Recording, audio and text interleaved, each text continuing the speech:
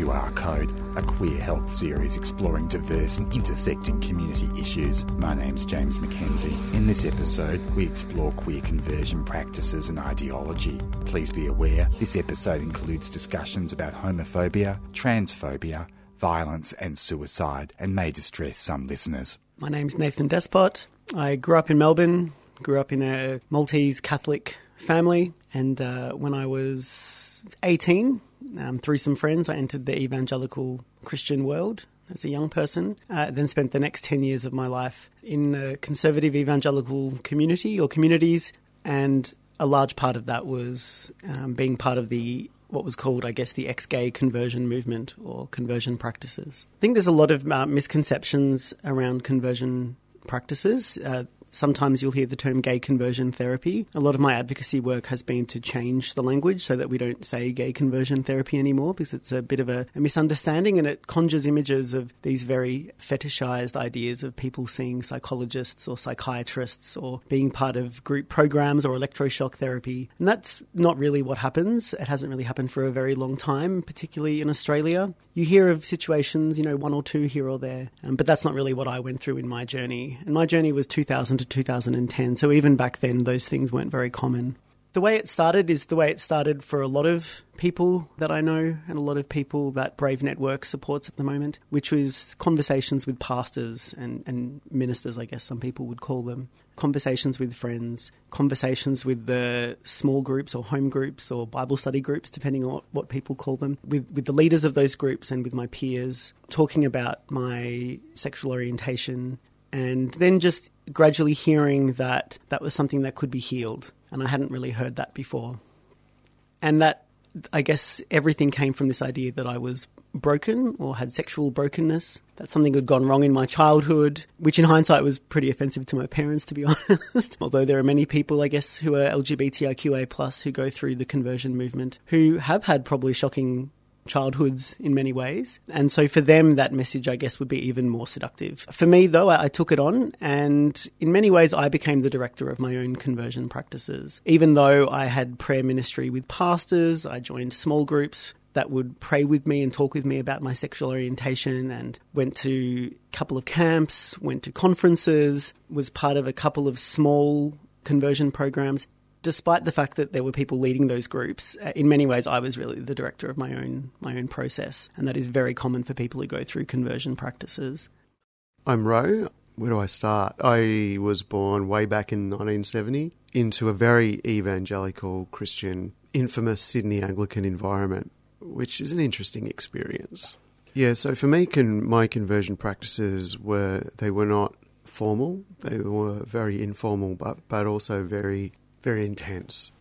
I had a little coming out moment when I was about somewhere between 3 and 5 with my parents, which was a little bit like getting dressed up into mum's clothes and announcing myself with a big surprise. Needless to say, that didn't go down too well to a very staunch evangelical family that were very much about, very rule-driven, very much that kind of, these are the things you do in order to be right with God, whatever that means. And it's very much about, they use that term, working out your salvation, which is very much, in that environment, was very much, there's long lists of things that you do, and even longer lists of things that you don't do. And so that experience, I was greeted with very much, oh no, this is no good, this is not happening. I was beaten by my father about it, which in my experience was a very common experience to have that happen anyway. My father was quite violent, but that was their response. Initial response was, we'll beat it out of them. When that didn't work, it continually ramped up in ways that were, discussions with pastors, discussions with youth workers, discussions with whoever they could find, ensuring that any groups that I was involved in were groups that maintained the message of cisgender, straight, heteronormativity, and anything that was a divergence from that was just not acceptable, just not okay.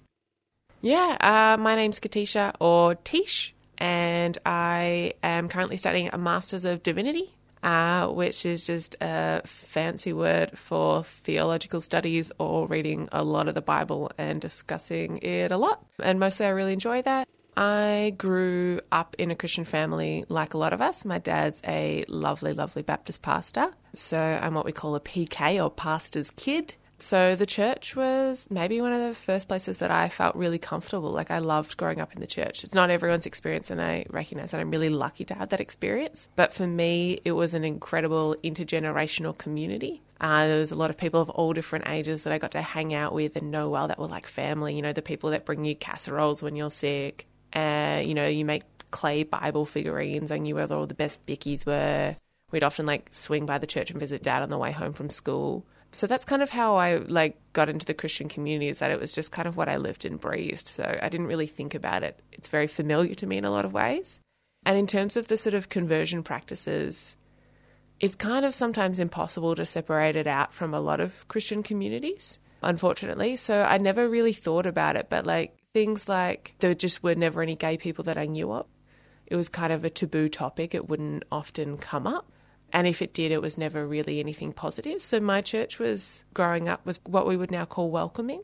So to explain the difference between welcoming and affirming, welcoming churches are ones that they say hey, we welcome everyone. Everyone is welcome to attend here, which sounds absolutely fabulous. And in many ways it kind of is. But actually often queer people, when they're really involved, realise that actually I'm only welcome to a point. I'm not welcome to do certain ministries. I certainly wouldn't be welcome to preach up at the front in most welcoming churches. You know, they might let me do certain things like maybe collect offering, or they'd certainly take my offerings, but they probably wouldn't let me say look after the kids or do certain things like that. So that's welcoming churches. You're so welcome to attend, you're so welcome to give money, maybe you're welcome to help them serve morning tea, maybe you're welcome to do certain things, but you're certainly not welcome to hold a leadership position or do things that any other cis heterosexual member of the congregation could do. And there's still that underlying thing that you're not as good as the rest of them and that you're more broken than the rest of them. And it's actually kind of almost more harmful, I think, sometimes than non-affirming communities, because it's not as clear. So you feel a lot more welcome and you're like, oh, but I'm really welcome and loved here. So it's a lot harder for people to leave welcoming congregations or to challenge them or to feel like there's anything actually wrong with them, because you're like, oh, otherwise I'm really welcome and appreciated. They love my biscuits. But sort of not considering as much actually, hang on, I'm still really internalizing these messages that I can't do all these other things and that I'm still broken and that I'm still lesser and I'm sinful, and that is an incredibly difficult thing to internalize. So growing up, that's kind of what I internalized, was the idea that I was kind of broken and lesser and that gay was something that you should not be. My name is Abanoob. I mean, you can call me Abba like the band without the singing. I'm the founder of QMECA, which is Queer Middle Eastern and African Christians in Australia. I'm an Orthodox Christian, a Coptic Christian, and that part of the world, queer people don't really exist as such. And so the idea of trying to cure oneself from a phase, so to speak, happened. And the parish priest at the time said, I know somebody that can help in that situation. And people who have kind of been successful before, and he recommended me to a senior psychiatrist, basically.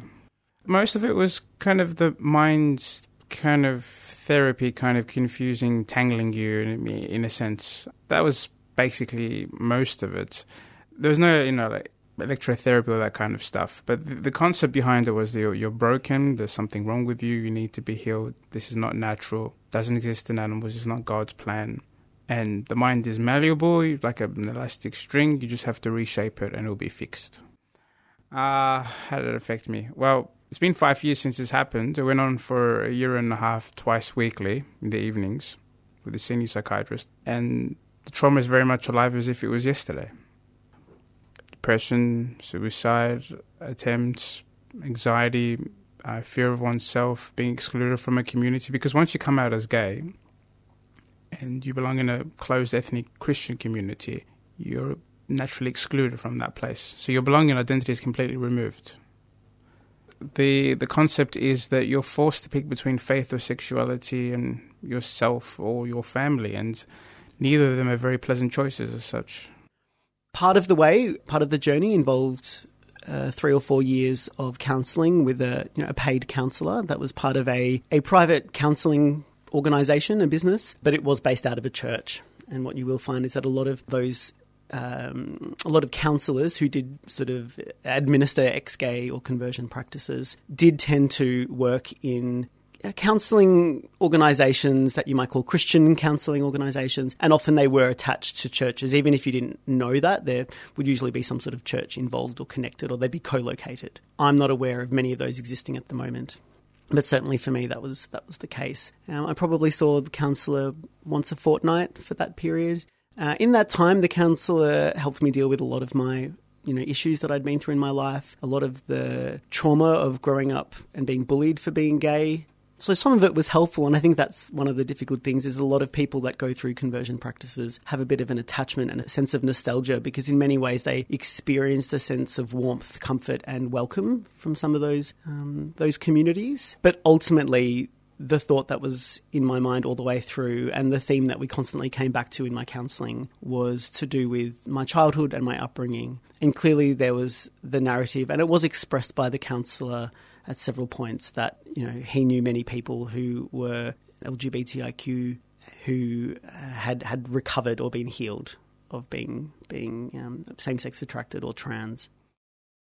When we walk into the door of a faith community, we don't know whether that place is one that has evolved and is affirming of queer people, or whether that's a place that is going to send us a message that you're broken and you need to be fixed. So we're going to pretend to love you, say that we love you, say that we welcome you, but all the while in the background we're going to be praying for you and sending you a message of how you can become ex-gay or ex-trans, because that's the only way that you can genuinely be right with God and have a genuine relationship. And very much there's a very strong narrative around being queer is a choice that you've made, not an innate part of who you are, which allows them to run that narrative then of you're broken and you need to be fixed. Because if it's a choice, then we don't have to face up to the fact that this is an innate part of who a person is. And if we don't have to face up to that, then we don't have to actually change what we're doing and actually accept people for who they are. So there's very much that narrative of, and it's an ideology, you're broken, you need to be fixed, which it kind of dovetails out into not only are you broken, but you're a sinner and you're going to hell because you're in this perpetual state of doing the wrong thing, in our view. Yeah, so I never went through formalised conversion therapy, but I certainly was impacted by sort of the conversion movement as a whole. So I never thought I could be gay because I was a good Christian girl, and I was like, well, it just doesn't happen to Christians like me, which was incredibly naive, and I got what was coming to me. So it took me a really long time to realise that I was gay. And speaking to a lot of women as well, it's really encouraged for a lot of women and girls in the church to not be particularly sexual as well, to not really embrace your sexuality. It's really good if you're not attracted to men, and it's kind of what's expected. So I thought I was nailing it. I was like, oh my goodness, so holy, not attracted, not lusting after the boys, doing a great job. So it wasn't really until my late teens that I was like, hang on a second. I'm not lusting after the boys, not because Jesus has the perfect man that one day I'll magically be attracted to, but actually because I'm a bit gay. And so it took me a while to come to terms with that. And part of, I guess, the conversion practices was that I did try to pray the gay away like a lot of people, but I never really told anyone until my theology later changed to affirming. But like a lot of people, I just tried to pray it away. I tried to hope it would change. I thought I would remain single for life, or at least celibate. I thought I would never marry. I thought I would be like a Baptist nun. It was kind of my late high school plan. Yeah, because I couldn't see a future marrying a man, and I couldn't also see a future telling anyone that I was gay. So I was just single or changing. I thought that they were my only two options. Yeah. And if we look culturally, say, for example, at what anyone from the Middle East or Africa would say, the idea of shame is connected. The idea of family is connected. So it's not just about what happens to me as an individual. It's about what happens to my parents, my two younger brothers, for example. Do they get disassociated from their group of friends and their social group because I'm gay? Is that a fair and reasonable thing? Of course not. I was saying this to someone the other day. If I was, say, a Roman Catholic or a Protestant of some degree, I went down to St. Peter's down the road. I didn't like that. It was uncomfortable. I would just go to St. Paul's a few blocks down. No one knows who I am. But you can't do that in an Orthodox environment because everyone knows everybody. Everyone's in each other's pockets because it's a very close-knit community. So if you then identify as queer or other, then you're pretty much in for a hell ride. I think awful is a bit of an under-descriptor. I think traumatizing, anxious, unfair, tortuous is probably better words. You're listening to QR Code, a queer health series that explores diverse and intersecting community issues. In this episode, we explore how conversion practices and ideology can be linked to the current religious freedom and discrimination debate in Australia, including the federal government's proposed religious discrimination legislation. Yeah, that's a really interesting question. I spent a bit of time going through the legislation, and it's horrendous, in short. But I think there's a couple of things. One of the things is this kind of nebulous idea of protecting people to making a statement of belief in good faith. Whatever that actually means is really undefinable. So there's a question about, well, what's actually a core tenet of faith and how do you actually say what is and what isn't? I mean, we have so many denominations within Christendom because they can't agree what their core tenets are anyway. So that, I think that's one side of it, which makes it really easy, I think, for someone to turn around and say, oh, well, it's a tenet of my belief and I'm making the statement that this person is broken because they're trans and they need to be fixed. That's a statement of belief, and so I can't be held accountable for that because I'm making that statement in good faith. I have religious freedom to make that statement. So that's one thing. The other thing in the legislation, which is quite alarming, is some of the clauses around the registering of practitioners and things like that, what would happen would mean that you could have someone providing conversion practices in a professional manner at the same time being registered by a board, and that registration could not be able to be removed by a registering body on the basis of those practices because they could claim that it was a statement that was part of their faith. And so it's a bit nebulous how that will actually, if those clauses were to be included in a final legislation, how that would actually work. Yeah, I think it's important to connect the two. I think the religious freedom debate as like a queer person and a person of faith has been really interesting because I think often what's not talked about is actually like our freedom to have religion and to be able to practice that safely and to literally be able to live, because like sometimes queer people are dying because of the way that people practice their faith and because of the harm done to us, and our mental health is a lot worse. So I think that's a somewhat harsh thing to say, but actually a reality that I don't ever see in the debates is people caring about the queer people and people actually marginalised by those in Christian communities, which is not just the queer community. So I think it's important to connect it in that way and think about queer people's freedoms to practice their religion as well. And then I also think it's important when looking at the current religious freedom debate is to look at the language that used, which is really interesting, which is actually like a specific sect of Christianity. And it's like that kind of, and it is the ones who often would practice things like the conversion movement and are wanting permission to practice that.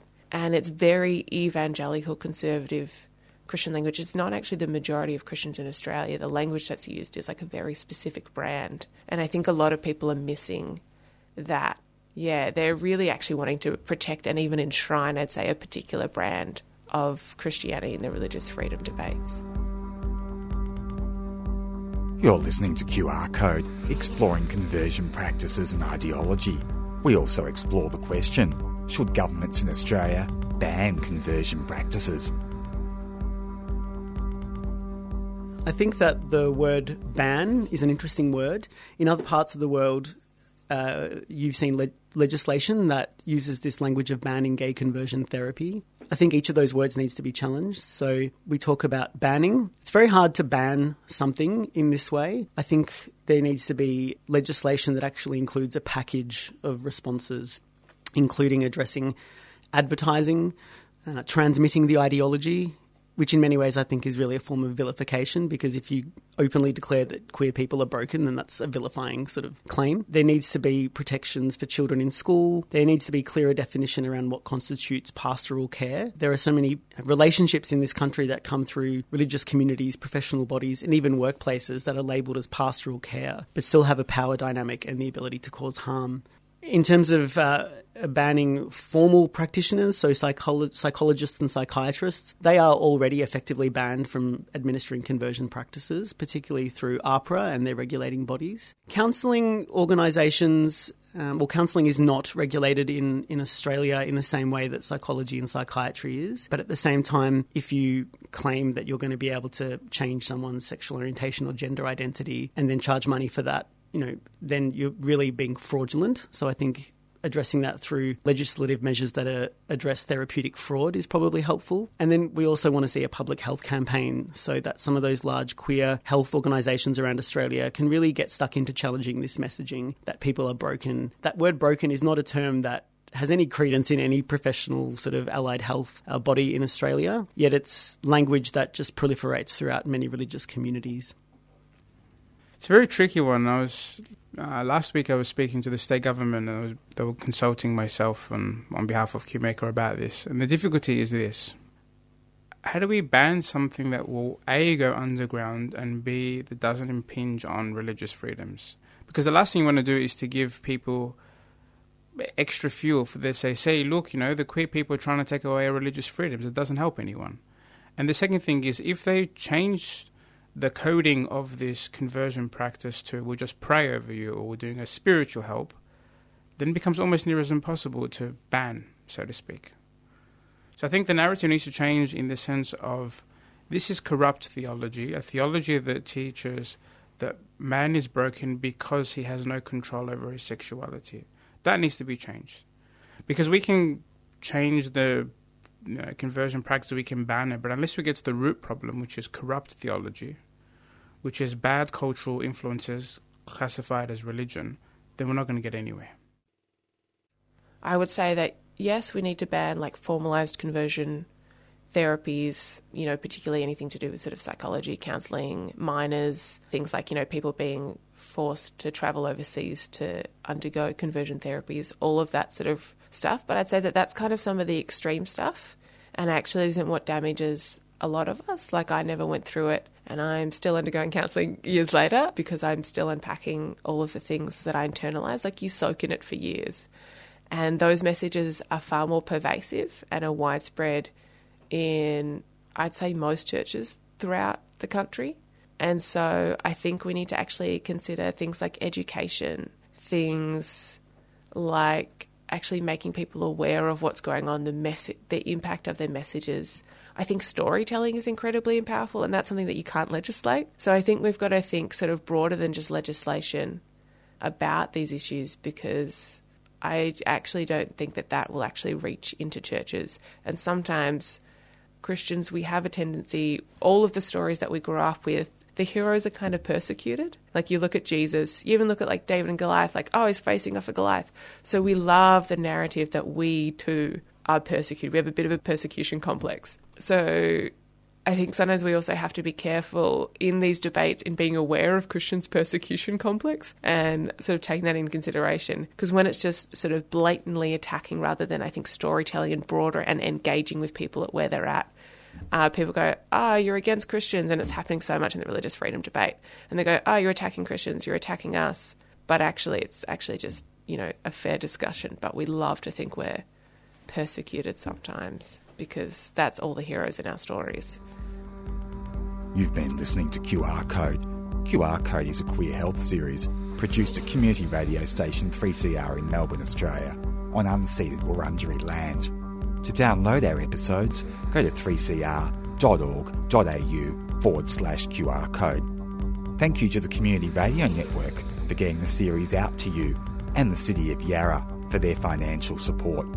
For more information about queer conversion practices and ideology from survivors' perspectives, go to the Brave Network on your search engine.